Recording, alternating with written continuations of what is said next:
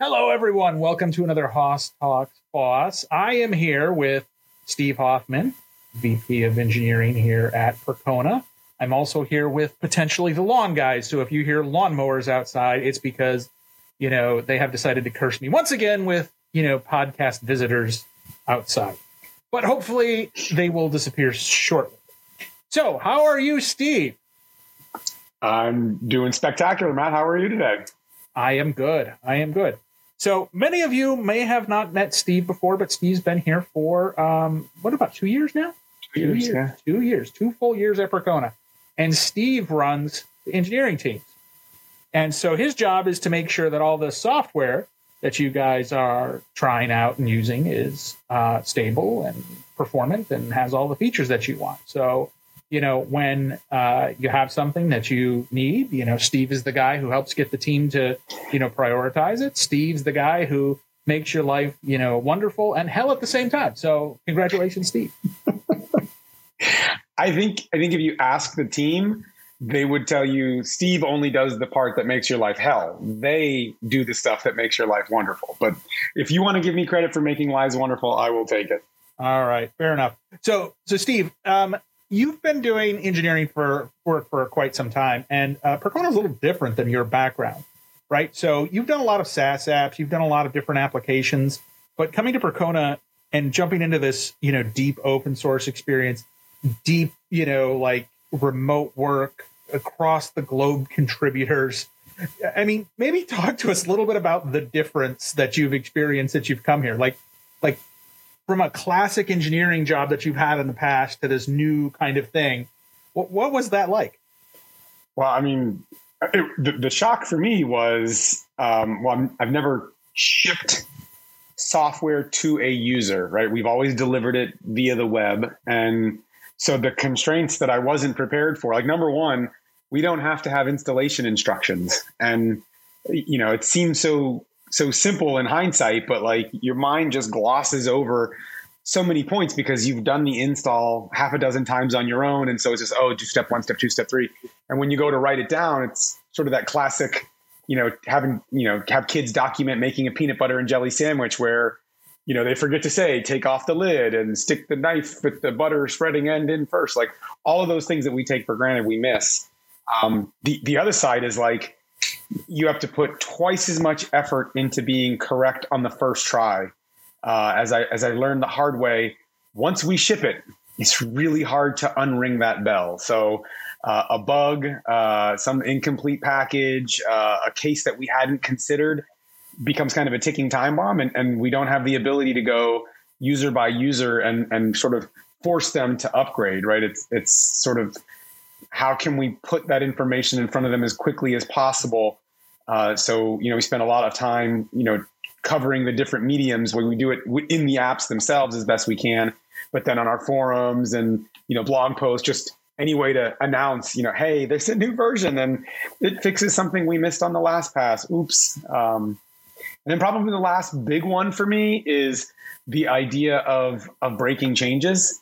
We open source. I've never created open source software, been a big part of consuming open source, certainly like to give back in the open source, but like this, we're actually putting it out there and, releasing open source software. People find new and creative ways to use it, which we don't always plan for.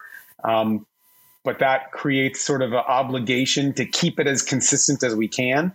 So, where I'm told on a couple instances, when in the SaaS world, we did it this way, so we should just convert everything over to that way. Like, well, yeah, but it's twice as much work because we still have to maintain the old one. Like, why?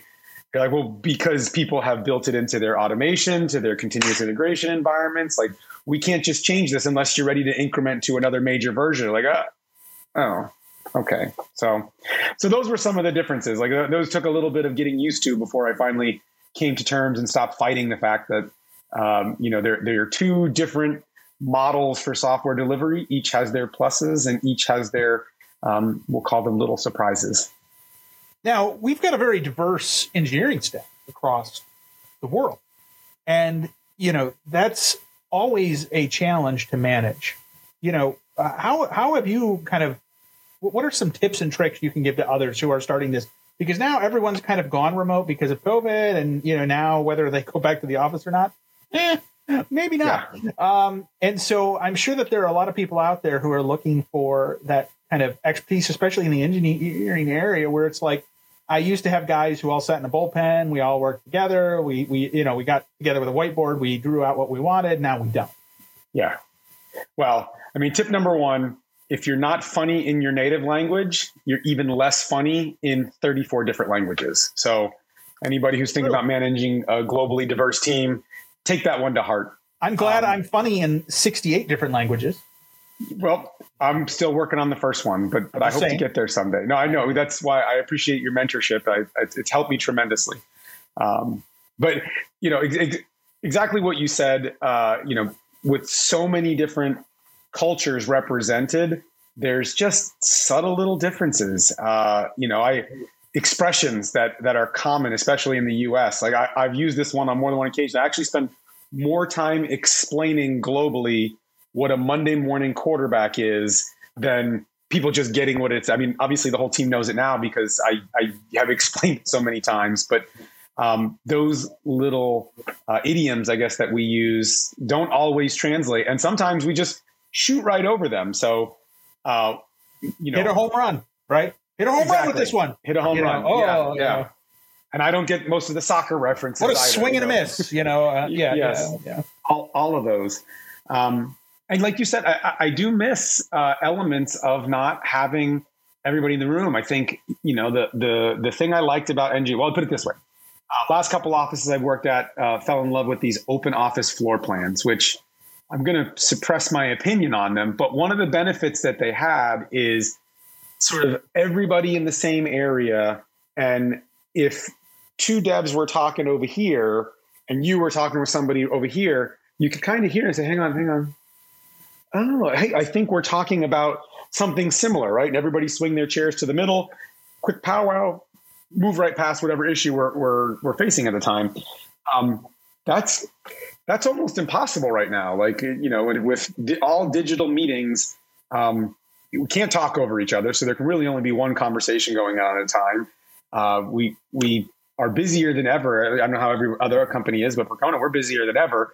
And so, if it's very easy to get sort of the meeting fatigue and, this really not really about me. So I'll just focus on the stuff that I need to get done and I'll keep one ear open, which basically is saying I'm not listening at all. So, I mean, some of those challenges I think are significant, right? And the other side, which, we learned probably as a result of the pandemic is Percona has done a great job at really making sure that while we're a fully remote workforce, we still make the personal connections, right? We still have opportunity to get together face to face, have a drink, tell some jokes, have some laughs, watch people go by. And the pandemic has hurt that. And I don't think we realize just how vital that is in the grand scheme of things, that it's such a significant part of relationship building and delivering software because, for one, all the teams at Percona Engineering have a sort of a creator and consumer relationship, right? The product, the PMM product consumes our database software. Our operators consume the database software. We work with our backup software. So all of these things have these interrelationships. So we have to have those connections because it's easy to stop and say, well, I did my part. I did task A, B, and C. I don't know what happens to it next. We'll just ship it on down the line and someone else will deal with it. So, those are just some of those challenges, and none of them are unsolvable, but I think, they take just a little bit of extra time and energy to think about what the best solutions are and sort of not stopping there and, keeping an open mind to things change. Maybe there are better solutions. Yeah. And I mean, I know, Steve, you have had many great experiences, remotely and in the office, but there's one experience that I have to ping you about the office, right? Now, the other week, Steve and I went to lunch. It was Percona's 15th anniversary, and he was shocked that I knew this story.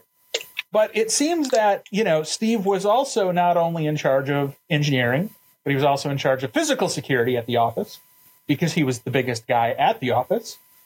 Steve being a hockey player and a hockey coach. So Steve, just to kind of set up, this story, Steve's running engineering. He's got, I call it a data center. He calls it a closet, but it's a room. It's a room.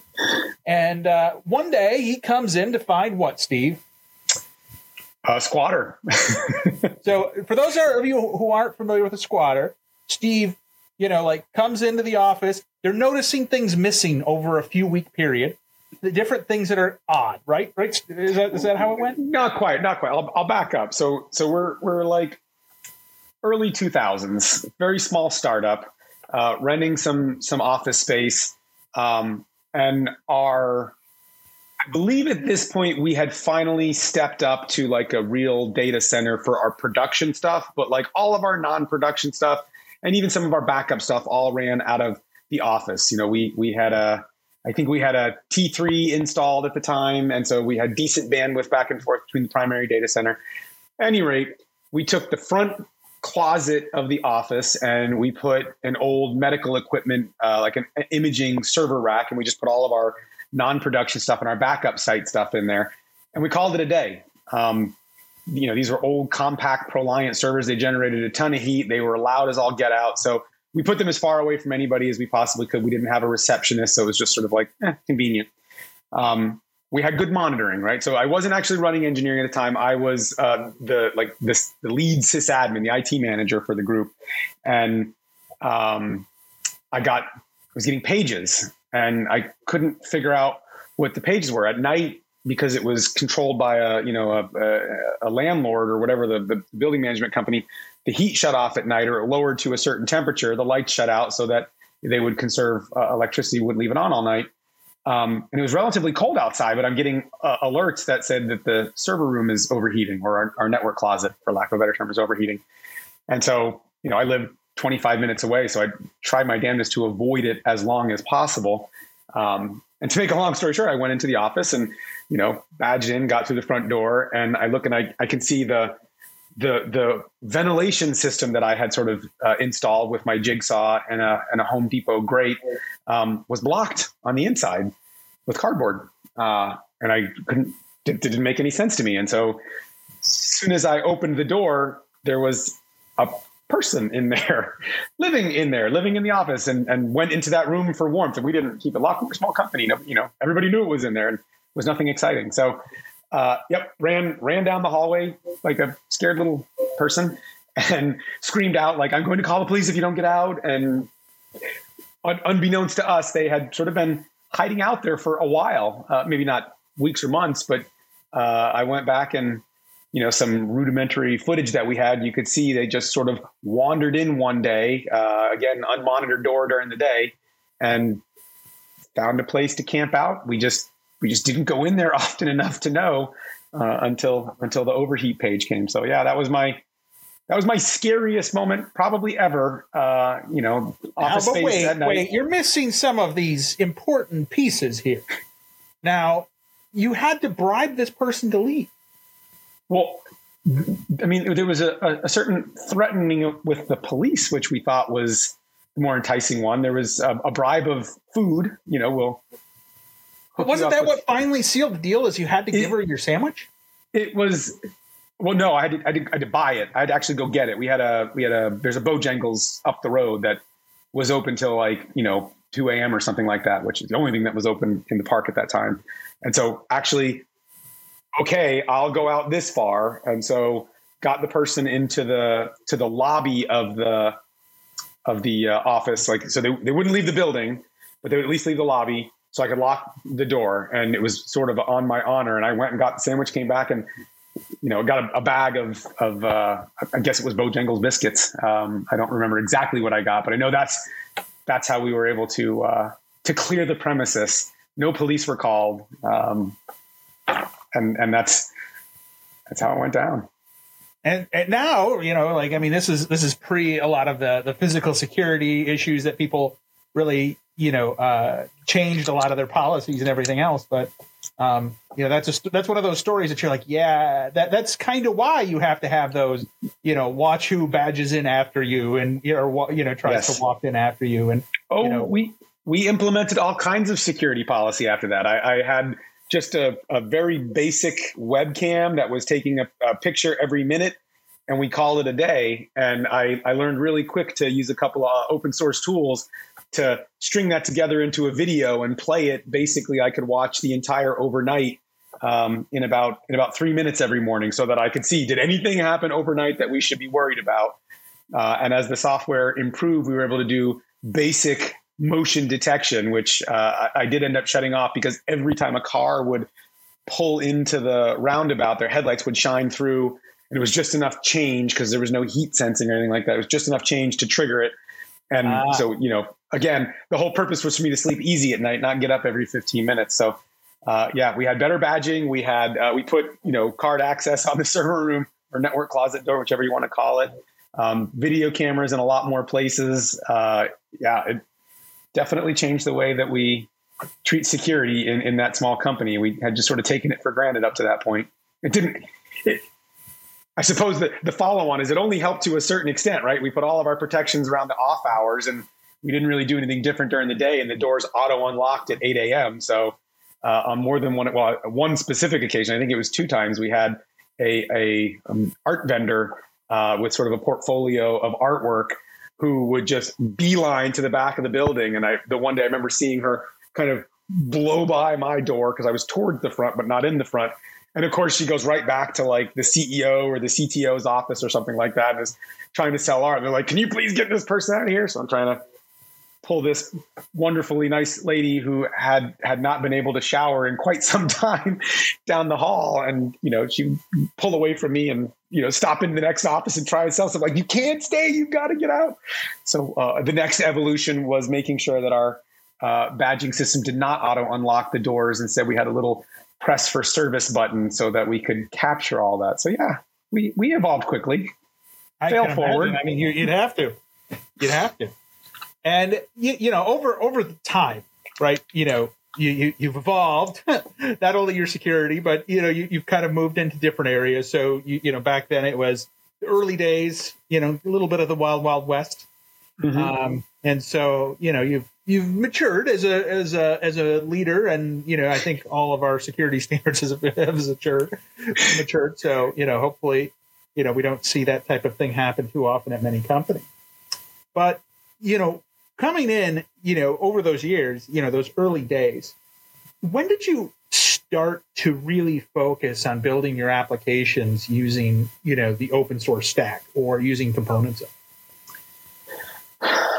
It probably was in about 2010. I had joined a company that they did email distribution was what they did. So they built sort of email distribution software. And, I had already been, a big tinkerer, a lot of programming on PHP.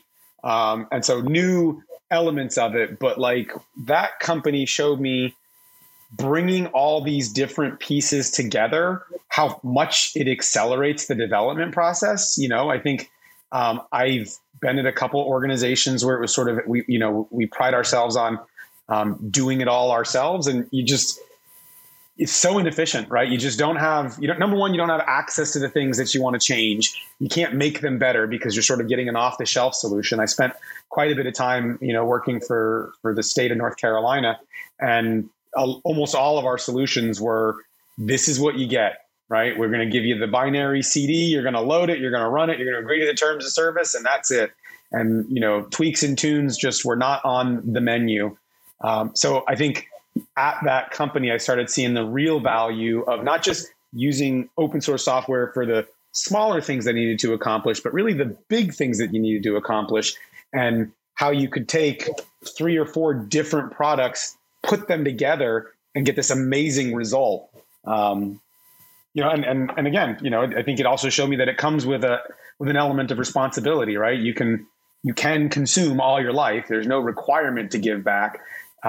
But I think for me, there was always a reward in, monitoring the forums and someone asking a question. I remember there one was about, integrating with multiple Active Directories, and it's just like, holy cow. Like I had to do this for my company. We got bought by another company, merged our 2 systems together, but we still had lots of fragments. So we needed both employees from both entities to be able to get into the services. And so I just modified the code, and it just didn't dawn on me. That was like the aha moment was, okay, here you go. Like I'll submit a PR. We didn't call them PRs at the time, but I'll submit a PR to get this out there. And lo and behold, it gets picked up. And now it's sort of I think they've since rewritten it, but it became a mainstream option. And this was a WordPress plugin for integrating with Active Directory at the time. So it was really cool to see how that works. And now at a place like Percona, the entire business is built around that model, right? Not just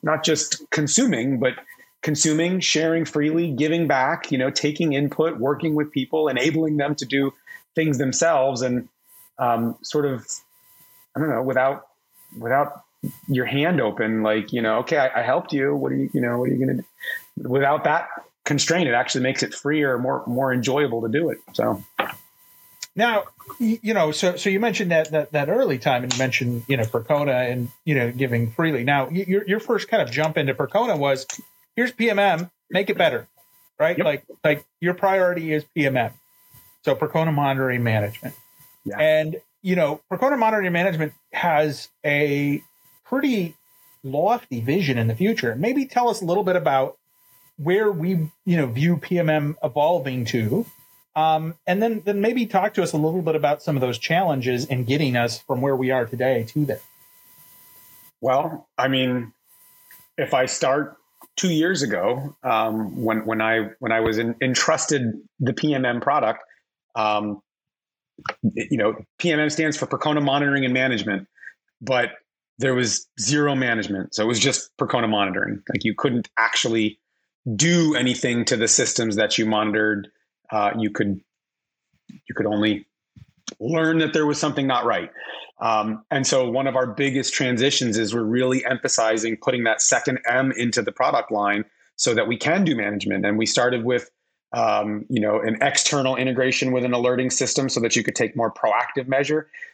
Now we've built that into the tool, and we've now actually just released a technical preview of backup management, where we can partner with some of the existing Percona suite, Percona Extra Backup and Percona Backup for Mongo, and you can now kick off backups right there in PMM, which I think is a huge component of systems management.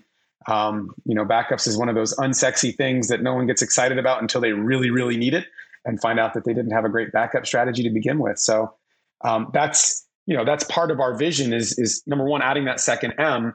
And then the other side of it is sort of, helping move the market in a new direction. A big piece for the PMM product is its database as a service offering. And so we're really excited to be building that, because I think that's a big enabler for all the people who don't care about what it takes to get a good setup of a database running. My application needs a port to connect to. I don't care if it's MySQL, Postgres, or Mongo. I just want to connect my app to the database and do my thing. Please shortcut that. And so, Amazon, I think, is the gold standard for what they've done with RDS. The problem is there's quite a few trade-offs with that. And the big trade-offs are Amazon maintains control of the infrastructure. And as a systems person from way back, there were 4 vital statistics that I needed to help me understand really where the root of the problem were. So if I can't see CPU, memory, disk IO, and network load, without those things, I really can't make a full determination of where do I focus my energy in fixing. And an example I had given to someone the other day was, as simple as CPU can be 100% pegged, but the solution is different if 100% of that is in user space, or if it's in system space, or if it's even in IO weight. So, those things have correlations, and they sort of determine where you go next in your investigative path to resolve problems. So, PMM's database as a service offering actually enables customers to maintain that control, right? So you can actually use the unlimited scalability of something like Amazon or Google to load your databases on there and sort of extract that away. Your end user I just want MySQL, 4 nodes, this much memory, this much CPU, give me a connection string, get out of my hair. And I think we're helping bring that. And then on the flip side, when something goes wrong, your systems people, your DevOps folks, your database people have the ability to that raw access or that raw data that will help them pinpoint the problem and go through the refinement process of either correcting it in software, correcting it in hardware, or configuration. Yeah, I mean, I think that, that ultimate vision of being able to enable people is important, right? Yeah. I mean, PMM already has quite a bit of functionality that enables people to find those problem areas or those issues. So it's really taking it to the next step, if you will. That's it. And we're not stopping there, right? I mean, I think, I'm talking more about sort of what's in flight right now. But at the end of the day, I mean, if Percona's reputation is around sort of our credibility in the market space, telling people what is good practice, what is good decision making, we're trying to speed that delivery up through things like, I wouldn't call it artificial intelligence, but programmed intelligence advisors that will be constantly monitoring your system and looking for little optimizations. Could you change configuration? Could you maybe modify this query some? Is there a better system profile that would give you better performance and throughput? Like just little things like that we can be always monitoring for. And with a cloud delivery model, as new ones come out, no action required on your part. Just, yesterday we didn't know we had this potential lurking problem. And today there's a suggestion that says, with just a couple more gigabytes of memory allocated to your database, which your system already has, by the way, you should be able to get additional performance overhead on your database queries. So things like that. Okay. And when you are talking to, one of the things I know, a lot of people want contributions. They want to help with, different pieces of software. The open source space is very vibrant and very active, but a lot of people have fear that they're not good enough to contribute, or they're not good enough to work at, a company, whether it's us or another open source company, that they feel a little shy to, go out there and, help people out, or to contribute or work at that company. I know that there's some of the smartest people I know, who have worked at Percona. They've said, hey, I waited 3 years before I even applied because I just wasn't good enough. Right. Or you see, there's that mentality, that almost imposter syndrome, if you will, for good developers. When you are looking at people who are, contributing a lot of code, who are, being able to push a project like this forward, whether it's internal or external, what sort of, key things do those people have? Like what are the markers, if you will, that you look for, that you say, hey, that person really, that they've got it. Yeah. Can I give credit to someone who taught it to me? So sure. I worked for a CTO named Ralph Kasuba. This is back at the email delivery company. And he had this philosophy on hiring that you looked first at attitude, then at aptitude, and then dead last at ability. And that what I've learned, the part that he left out is that, the right attitude, that I can get things done, that there is no insurmountable challenge, and the right aptitude, just being able to piece together the things that I do know and apply them to a problem that I don't know, that can actually overcome the vast majority of challenges. And if you focus there and hire those people, bring them on board, that solves an awful lot. Now, the ability is sort of a piece of it, but I think high attitude, high aptitude does a lot to overcome modest ability. So in many cases, you don't need to be a super senior, which I think that's a struggle that every company I've ever worked at with is just always, we need to hire the most senior, of the smart of the smart. But let's be fair. Sometimes those people come with baggage in the form of arrogance, and that's tough. That hurts a team. You'd rather have people with the right attitude and the right aptitude, who with a little bit of investment, with a little bit of wiggle room and freedom to grow, do amazing things. And even I've seen that even here at Percona. This is something that stuck with me since 2011. And I have brought it to every company that I've had a leadership role at. And I believe almost all of them are still doing it today. And like I said, it's just such a wonderful way to look at sort of people, because you give them a lot more benefit of the doubt. And when people feel like they're being trusted, that whole fear of I'm not good enough and I'm not smart enough, if you can, give them the confidence to just take a stab at it, be blown away with what they can produce. And I think that's what you see a lot of Perconians are, right? That thought they weren't smart enough. Most people probably said, well, if you can't answer this super complex question on the spot, you're probably not smart enough. Instead of saying, use whatever resources are at your disposal, figure it out, take a stab. Right. It's that curiosity. It's the willingness to try things, but also be humble about it.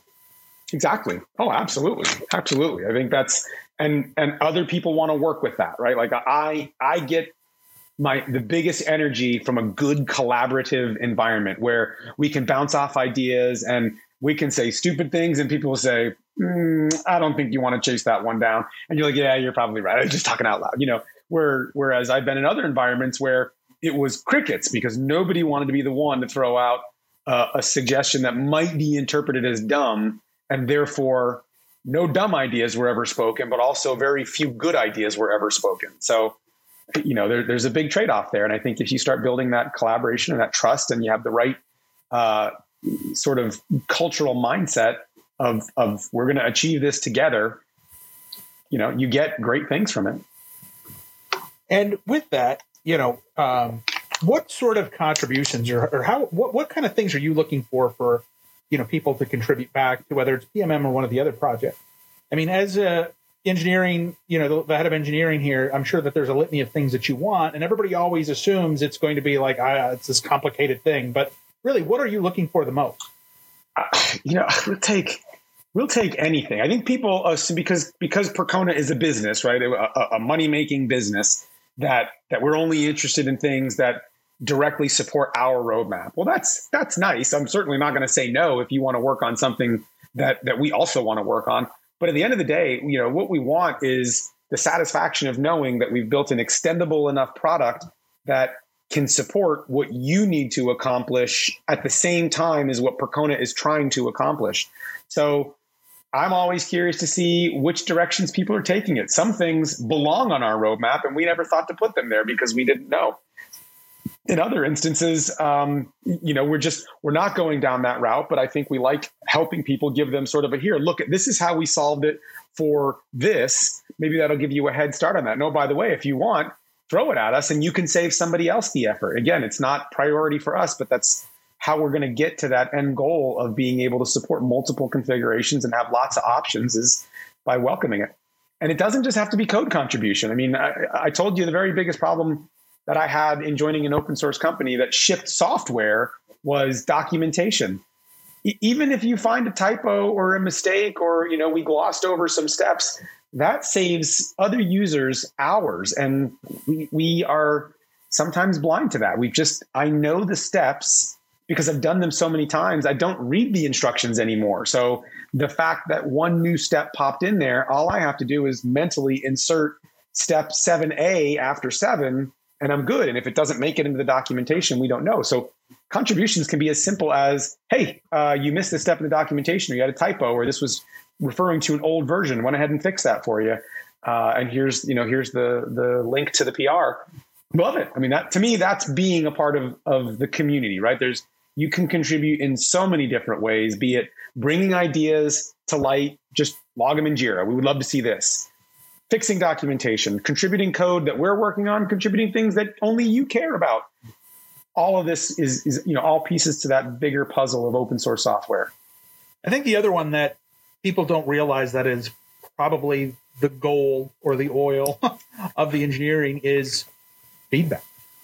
Simply telling us how you've used something, how you perceive it, why it works or doesn't work, or how it could be better.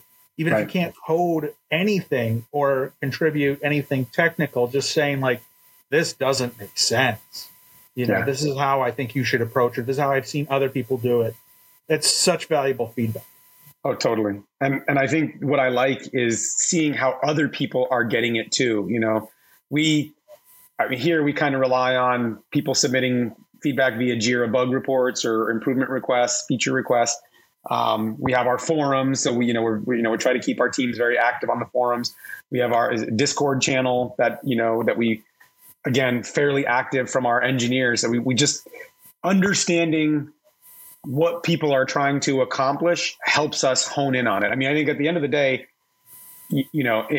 we think we're reasonably accurate in what we're trying to do, but these are just highly educated guesses, and getting that feedback about the problems being solved and why they're important and what you're really trying to accomplish. If nothing more than that, it either gives validation to our direction, or it helps nudge us a few ticks to the left or right so that we can sort of readjust focus and make sure that, it's not about being Steve's baby or even Peter's baby, in terms of a product that we deliver.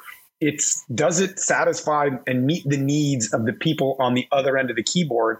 That's who we build the software for. Doesn't matter if it's a database server, backup software, operator, monitoring tool, it's got to meet your needs. Otherwise, anything we do is just pumping our own chests out. Yeah. You got to get enjoyment out of it. You got to get use out of it. All right, Steve, thank you for stopping by, chatting with us a little bit, telling us a little bit about your background and about where PMM's headed and how we can all help. My pleasure. Thank you for having me. This was far less painful than I thought it would be. Always less painful than you thought it would be. In fact, the crowd loves it. Yeah. Seeing me squirm. There you go. Thanks a lot, Matt. All right. Wow, what a great episode that was. We really appreciate you coming and checking it out. We hope that you love open source as much as we do. If you like this video, go ahead and subscribe to us on the YouTube channel. Follow us on Facebook, Twitter, Instagram, and LinkedIn. And of course, tune in to next week's episode. We really appreciate you coming and talking open source with us.